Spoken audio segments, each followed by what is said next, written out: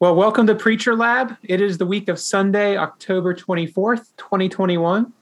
And I get the chance to talk with my friend Chris Jones, who is a pastor. We went to seminary together. And Chris, so glad to have you here with us. Thank you, Will. It's good to be with you. So first question, I guess, is as we talk about this week, what are you preaching on this week? Where are you headed? Where are we going this week? Well, more recently at Asbury, we've been in a sermon series called Mythbusters, Lies We Tell Ourselves About the Church. And so in these messages, we're taking our inspiration from the TV show Mythbusters, which was on TV for almost 20 years. It was actually, I think it started in 2003. It was taken off the air in 2016, and then it was put back on the air for another 2 years because people liked it so much and they wanted it back. So it was on the air for a long time. And on that show, the host would take myths and then in a controlled environment, bust the myths in order to find out the truth. Like, for example, there was a myth that they busted, in the movie Titanic, when Rose and Jack are in the ocean. Is it possible that the two of them could have actually survived on that broken door? And so what the hosts do on that TV show is they recreated that scene, and they found out that it was actually possible if they had taken their life jackets off and put them under the door, and that would have given the door more buoyancy to have both of them stay afloat. But anyway, that's an example of what they do on that TV show. So what I wanted to do in the series was bust lies that we as Christ followers tell ourselves about the church. And so I reminded the congregation that there is one big difference between the sermon series and the TV show Mythbusters. And that is, on the TV show, we don't know if the myths are actually myths until the hosts perform the experiments. But in the sermon series, we already know going into it that these statements about the church are lies. And the goal is to use the Bible to demonstrate why they're lies. And so the three lies that we're busting in this series are, I don't need the church. The church is about me, and it's enough just to go to church. I don't need the church is about me, and it's enough just to go to church. So far we busted the first two lies. I don't need the church, and the church is about me.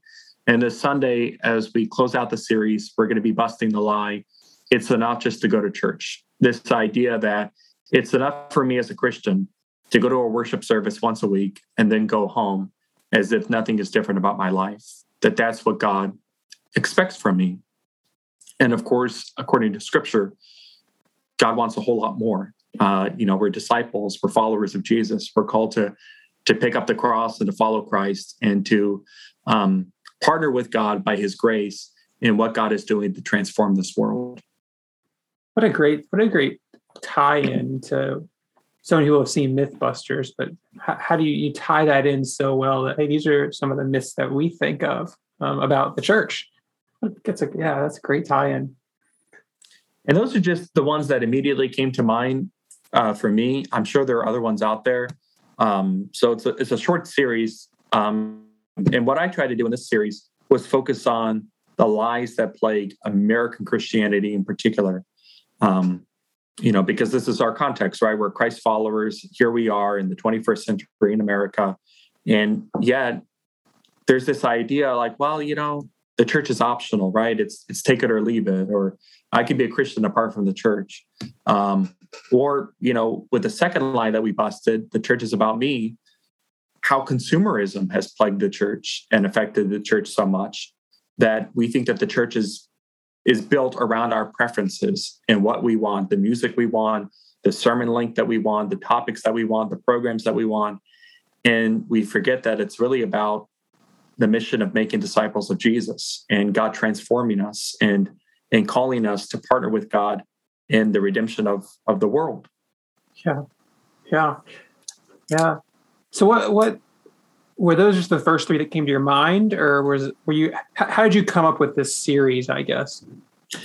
I actually, I did a similar series when I was in my last appointment at Community of Faith. So what I've been doing is, as I've been getting to know Asbury, is I've been, kind of getting a sense of the congregation and what are some topics that we have to talk about. And so I always like to do a series on the church once a year, at least. And especially in the season where we're beginning to open up more, and people are coming back on campus, and with this whole COVID season too, people have started to rethink the church, right? Like, okay, I went to church less maybe during COVID, or I attended worship less. Maybe I attended online, or maybe I just kind of got out of the routine. It's hard for me to get back into the routine of going. Is it still important? Is it still relevant? So that's why I felt the need to redo this series and to do it here. I've changed, obviously, some of the approaches that I did last time. Every setting is unique. But when I last did the series, from what I recall, I think I had come up with some of the different lies. And I had bounced some of the ideas off of like my covenant group, and I asked them to contribute. What are some lies that we tell ourselves about the church? And then I was in a worship planning meeting, and we were having a hard time figuring out what to call the series. And somebody said, well, we hear fake news a lot. And I said, well, I don't want to go there.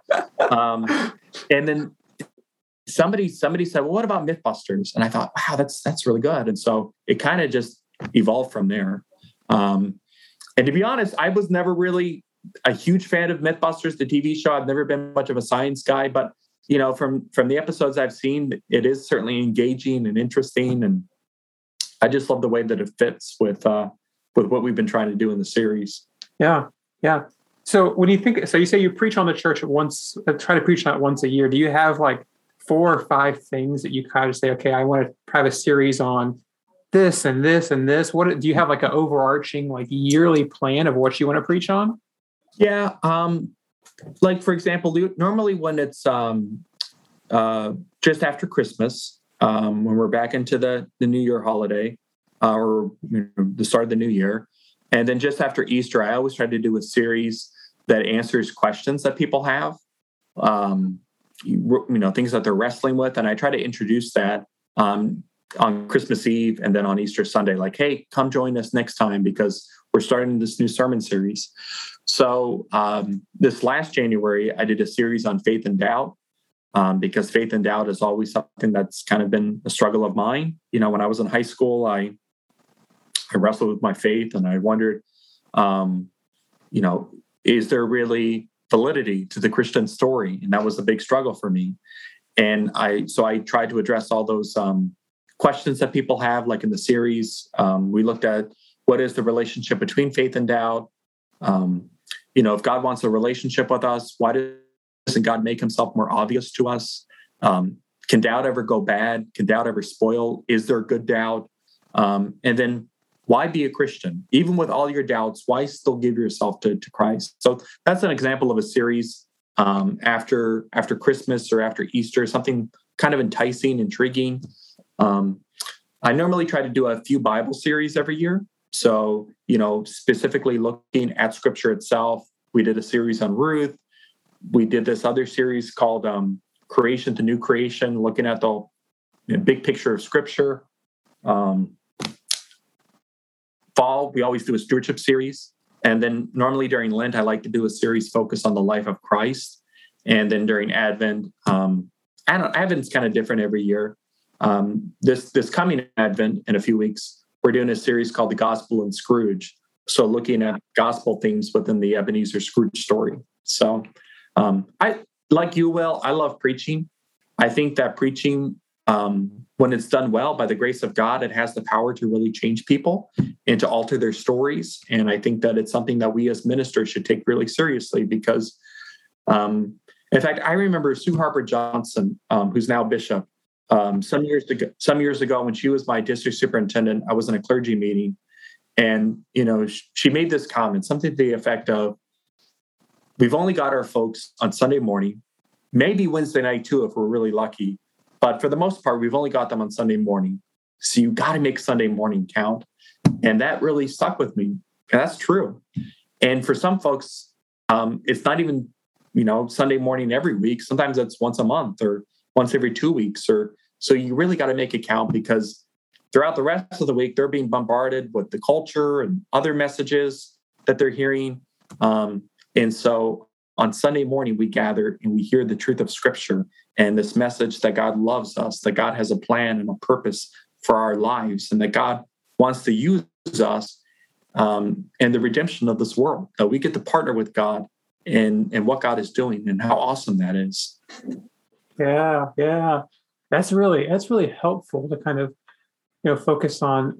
I heard it once said that it's almost like you have 52 Sundays, and how do you make them like small, like big events every 52, like every week? Like look at them as separate kind of events, or if you have 3 events together, like a series, because it is a key part of somebody's walk in faith. Whether they watched online, whether they're there in person, it's a key part. And you have 20 minutes, 30 minutes. I mean, if you preach 40 minutes or 50 minutes, you can spend that much time. But I try not to do that. But you have that time where people they're choosing to listen to you, and they could do anything else. They could be watching anybody else online, but they've taken their time to listen to you, and that's why it's really important. Yeah, right, absolutely. And so we had this amazing opportunity God has given to us. I mentioned Sue Harper Johnson. I'm also reminded of something Will Willimon said, that with Sunday worship, there's no other opportunity we have as clergy to influence as many people in the same way at the same time. There just isn't. I mean, other than Sunday worship, you have the collective body there together in person on the internet. All right, so we've got about an hour. We're going to have some music, and we're going to have a message and some other elements too. Let's really take advantage of this short amount of time. 1 hour out of 168 hours in the week, it really isn't that much. So let's use it in such a way that that God is glorified and the gospel message is proclaimed in word and in song. Yeah, that's great. So when you think about your sermon this week, so we're in the fall. You're talking about your sermon ideas on the church. So that's kind of the structure that we're at. When you think about this sermon in particular, what's the process of you crafting this sermon? Obviously, it's a part of a 3-week study, but what's the process of you working on this? Well, looking at commentaries, of course, ties into that. And just kind of bouncing ideas off of other people, asking for their input, reading books. And so the topic for this weekend is it's enough just to go to church. That's the lie that we're busting. And the text that I'm using to bust this lie is from Matthew 16, the first time the word church is used from Jesus in the New Testament. Jesus has the disciples in Caesarea Philippi, and he's, asked them the question, who do people say that I am? And they give all these answers. And then he says, but who do you say that I am? And Peter says, you are Jesus, you are the Christ, you are the Son of the living God. And Jesus says, blessed are you, for flesh and blood haven't shown this to you, but my Father in heaven. And you are Peter, and on this rock I will build my church, and the gates of hell will not prevail against it. And if we don't pay attention to the setting in which Jesus says those words, we miss the purpose of what he's really doing there. Jesus brought the disciples to Caesarea Philippi, which of course was in the northern part of Galilee. And he brought them to a place that was actually called the gates of hell, or the gates of Hades. Caesarea Philippi was a hub for the worship of false gods. And there was a Greek god called Pan. And people would make sacrifices to Pan at the temple. And his temple was located in front of a cave, my understanding is, that was called the gates of hell, or the gates of Hades, because the water in the cave ran so deep that it was thought to be an entrance into the underworld. And before sacrifices to Pan were made there, before that, sacrifices to Baal were made there back in the Old Testament period. And so, Jesus brings the disciples, and he's basically saying, listen, my church is going to be the kind of community where it's going to be on the move. It's going to go to places like Caesarea Philippi, where people don't know me, who don't have a relationship with me. And you're going to go in there and you're going to announce the good news that I have come to redeem and to save and to transform lives. So this idea that the church is a community that's on the move, going to these places and sharing the love of God, going to the people that the church isn't reaching, right? And that's what Wesley did as he, in the Methodist movement, got started in the 1700s, going out into the fields and field preaching, going to the people that nobody else is going to, and reminding them that they are children of God and they are people of worth and value. And then in Jesus, God wants to give them new life. So that's kind of the direction I'm going in. Mm-hmm. And I'm also going to talk a bit about how instead of being a movement, a lot of times what happens with local churches is we become museums, not movements, but museums, right? A museum is a place where it's like a shrine to the past, right? Or it's locked into a certain period of time. And a lot of local churches have become that, where they're locked into the way things were a generation ago, and they're only focused on themselves, and they've forgotten about the people outside their doors who don't know Christ and whom God is calling them to reach. Yeah. So you have all these, I mean, the sermons I've heard you preach, you have this history piece behind it, whether it be from commentaries, whether it be from books. You've obviously done that work earlier in the week or earlier in the last 2 weeks or 3 weeks to prepare for the series. So you've done the commentary piece, and I'm guessing you've picked out the text for each of them. So today we're recording this on Wednesday. So what is the rest of the week? Because it sounds like you have this kind of these bullet points of where you're headed and stories that you want to add. But what does a Wednesday, Thursday, Friday, Saturday look like, and then even Sunday morning as you're getting ready to preach? Yeah, so I've kind of an interesting process for preparing sermons. I've never been, since the last 10 years I've been in ministry, I've never started a sermon on a Saturday. I think that would give me an ulcer. That's just not who I am, right? I remember when I was in college, I would get my syllabus at the beginning of the semester. Okay, I've got an exam on this date and this date, so here's when I need to start studying. And that's just kind of how I'm wired, right? Mm-hmm. And so normally what I do is on Monday morning, I begin the process of crafting my introduction to the sermon. And I normally want to finish that by Monday morning, by about noontime.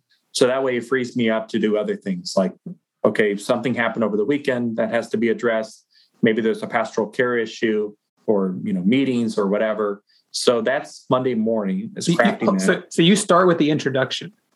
I start with the introduction, yeah. Because what I like to do is I like to build tension, right? Like Charlie Reeb actually brought this out one time. He said that it's, in his opinion, right, in his estimation, and I would agree, that instead of starting with scripture, we start with what the issue is, right? Here's what's going on. There's this notion that it's enough for us just to go to church. This is how our culture puts forward this notion. How does the scripture answer this? So instead of starting with the answer, you create the tension, you create the question, and then you see how scripture answers that question or that tension. Jesus did this too. I mean, when you think about it, right? It says in Luke 15 that all these tax collectors were coming by to listen to Jesus and to be with him, and he would eat with them. And they would say, well, come on, this guy welcomes sinners and eats with them. So there's the issue, the tension. And then what does Jesus do? He addresses the tension by giving stories. And one of those stories, of course, was the story of the prodigal son. There was a man who had 2 sons, and et cetera, et cetera. So that's my philosophy so that's what I do on Mondays is I begin with that introduction. I try to create the tension. And then on Tuesday and Wednesday, I'm doing a lot of the exegesis. How does scripture address this?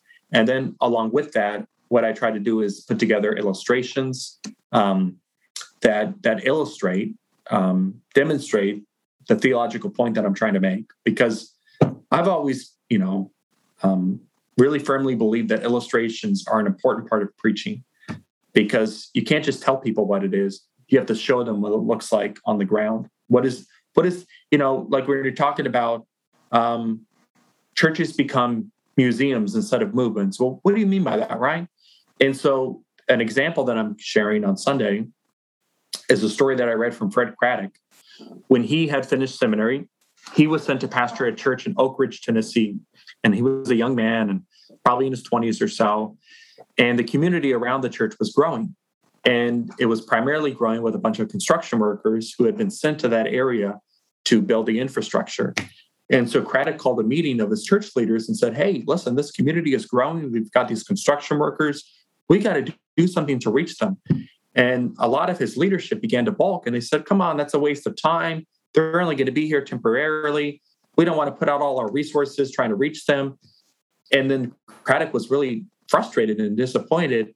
And he said, tell you what, can we all pray about this? And the next week we'll have another meeting and see where this goes.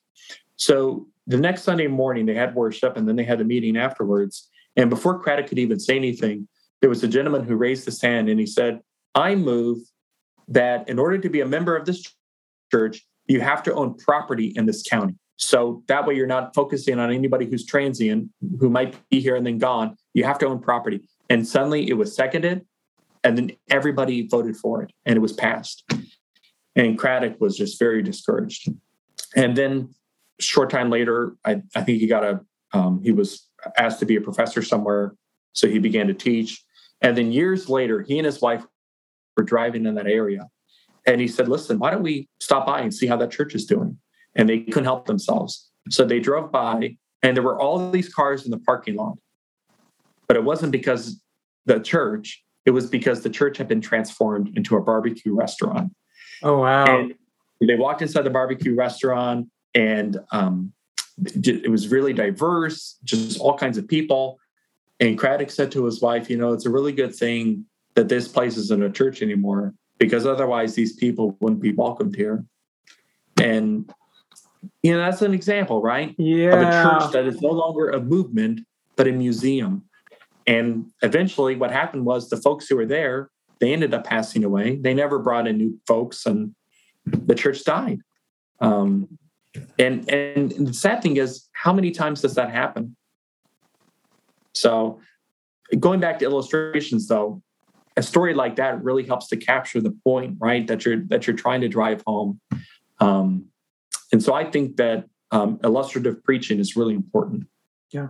Oh gosh, what a great story to tie in why the church matters and what happens when you don't do church well. Yeah. So we got Monday, you've got the intro. Tuesday, Wednesday, you work on your exegesis, you find illustrations, you read books, you think about those stories that you've had. Then what happens Thursday? Thursday, I'm trying to put it all together, put the finishing touches on it. I'm also a big fan of using slides when I preach. And so I put slides into ProPresenter, and I share those with the congregation, pictures. I learned this from Andy Stanley. I think he does this really well. As he's preaching, he'll put something up on a screen. That way people see it, and it hits them home in a different way. So my goal is to be done with all of that by Thursday. Sometimes I am. And on occasions when I'm not, I'll finish it up on Friday morning. And then also what I normally do on Friday morning is I'll wake up around 6 a.m. and I write a manuscript. It's always been my style. So I'll look at about the first third of the manuscript and spend about an hour with it and kind of, internalize it. And then that frees up the rest of my Friday. I can do things with my family, not have to worry about it. And then on Saturday morning, I'll wake up and internalize the rest of the sermon. It takes me about maybe an hour and a half or so. And then again, it frees up the rest of my Saturday so I can do other things. And that way the message is all taken care of, right? It's internalized. It's in my being, my heart, and it's ready to be preached. And then I'll run up to the church, normally the church building on Saturday night, and I'll run through it in this space. I've just always done that since I started in ministry. So and then Sunday morning, do you practice at all, or do you just? Absolutely. Yeah. Okay. Normally our first service is at 9:30. So I usually get here around 7 a.m. and I'll, just make sure lights are turned on, things are set up, everything's where it needs to be. I look at my notes in ProPresenter, and then I'll run through the sermon in the sanctuary just to say it, speak it out loud in the space, and imagine the congregation there, right, as I'm preaching. I remember when I was in high school, we had an associate pastor who did that. I was around the church campus that Saturday. I think we had come back from a youth retreat or something, and Saturday service was going to start in about 2 hours. And so I was in the lobby just outside the fellowship hall, and there was a TV that was in the lobby that was videotaping, or that was showing, I should say, what was going on in the fellowship hall or I'm sorry, not the fellowship hall, but the gymnasium where the contemporary service was held on Saturdays. And I saw him running through his sermon, and nobody was in the room. And I thought, wow, and I guess that's what you should do. And then I remember talking to Dick Wills, who was my pastor growing up, and he mentioned that was always really important, that you would run through your sermon before you would actually preach it in front of the congregation. So I figured, hey, if these preachers do it and they're really good, then I definitely need to be doing it. Yeah. So it sounds, when I think about your preaching and like how you've picked up things over the years, I mean, talking about Charlie and Bishop Sue and Will Willimon and Dick Wills and these people that have helped inspire you, Andy Stanley, how do you take pieces from them, but also kind of maintain yourself? Because it would be really easy to try to emulate somebody else. So how do you learn from somebody else, but also kind of be authentically Chris? That's a good question. And I'm not sure I could really articulate the answer. I think all you can really do is learn and adopt techniques that are helpful. But still, at the end of the day, all you can do is be yourself. I'm reminded of one time when I was at camp. I was a counselor at the Warner Willis camp, and we would have preachers who would come every week, and they would speak to the campers. And there was this one preacher, and I never forgot this story. He was talking about his call to the ministry, and he had been preaching for some time. And he had this person in the congregation who came up and said, "Hey, I really want to hear you preach one of these days." And he said, "What are you talking about? Like, I've been preaching." And he says, "No, you really haven't been. Because when I hear you speak, I actually hear the voice of the minister that you're trying to emulate. But I want to hear you." And, that's when he began to really realize that he was trying to be somebody he wasn't, and he needed to be himself. And that's stuck with me because, especially early on when I started preaching, I was insecure, like a lot of folks are. And you hear all these great speakers. You're in seminary hearing all these great speakers, and if only I could speak like them. God's not asking me to be anybody but Chris Jones. That's all I can be. And so I can learn from people like Bishop Willimon and Dick Wills and Sue Harper Johnson, Bishop Harper Johnson.